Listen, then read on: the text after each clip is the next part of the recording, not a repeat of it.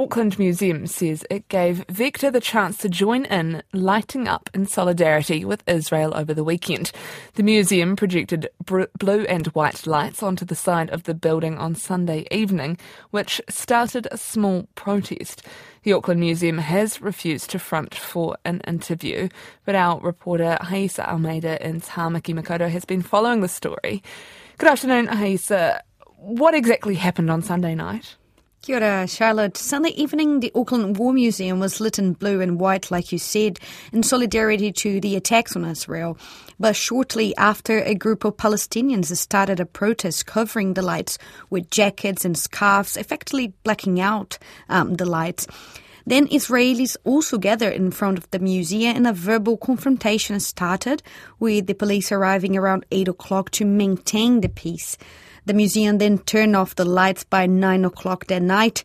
And then on Monday, the museum chief executive, David E. Reeves, sent an official apology. He said he wanted the light display to be a show of hope, but then he admitted the approach was wrong. So how has the Harbour Bridge become involved in this too? Well, the Harbour Bridge in Auckland also displays colours through the Vector Light Show as well, and has done it multiple times before for events like the Rugby World Cup, the Diwali Festival or Auckland Anniversary, for example. On Friday, the museum contacted Vector to let it know about its plans to light up for Israel over the weekend, but the bridge did not do a light show as well. What have the respective parties said about the incident? Well, we contacted the museum spokespersons today. They would not do an interview but issued a statement saying the museum often communicates with Vector anytime it's planning to light the building, to coordinate it in case the bridge is planning to do the same.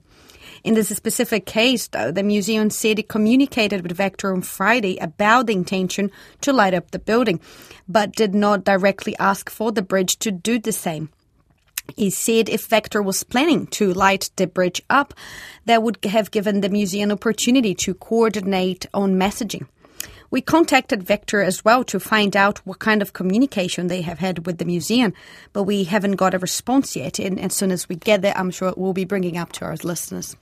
Kia ora, thank you very much. That's our reporter in Tāmaki Makaurau, Rayssa Almeida.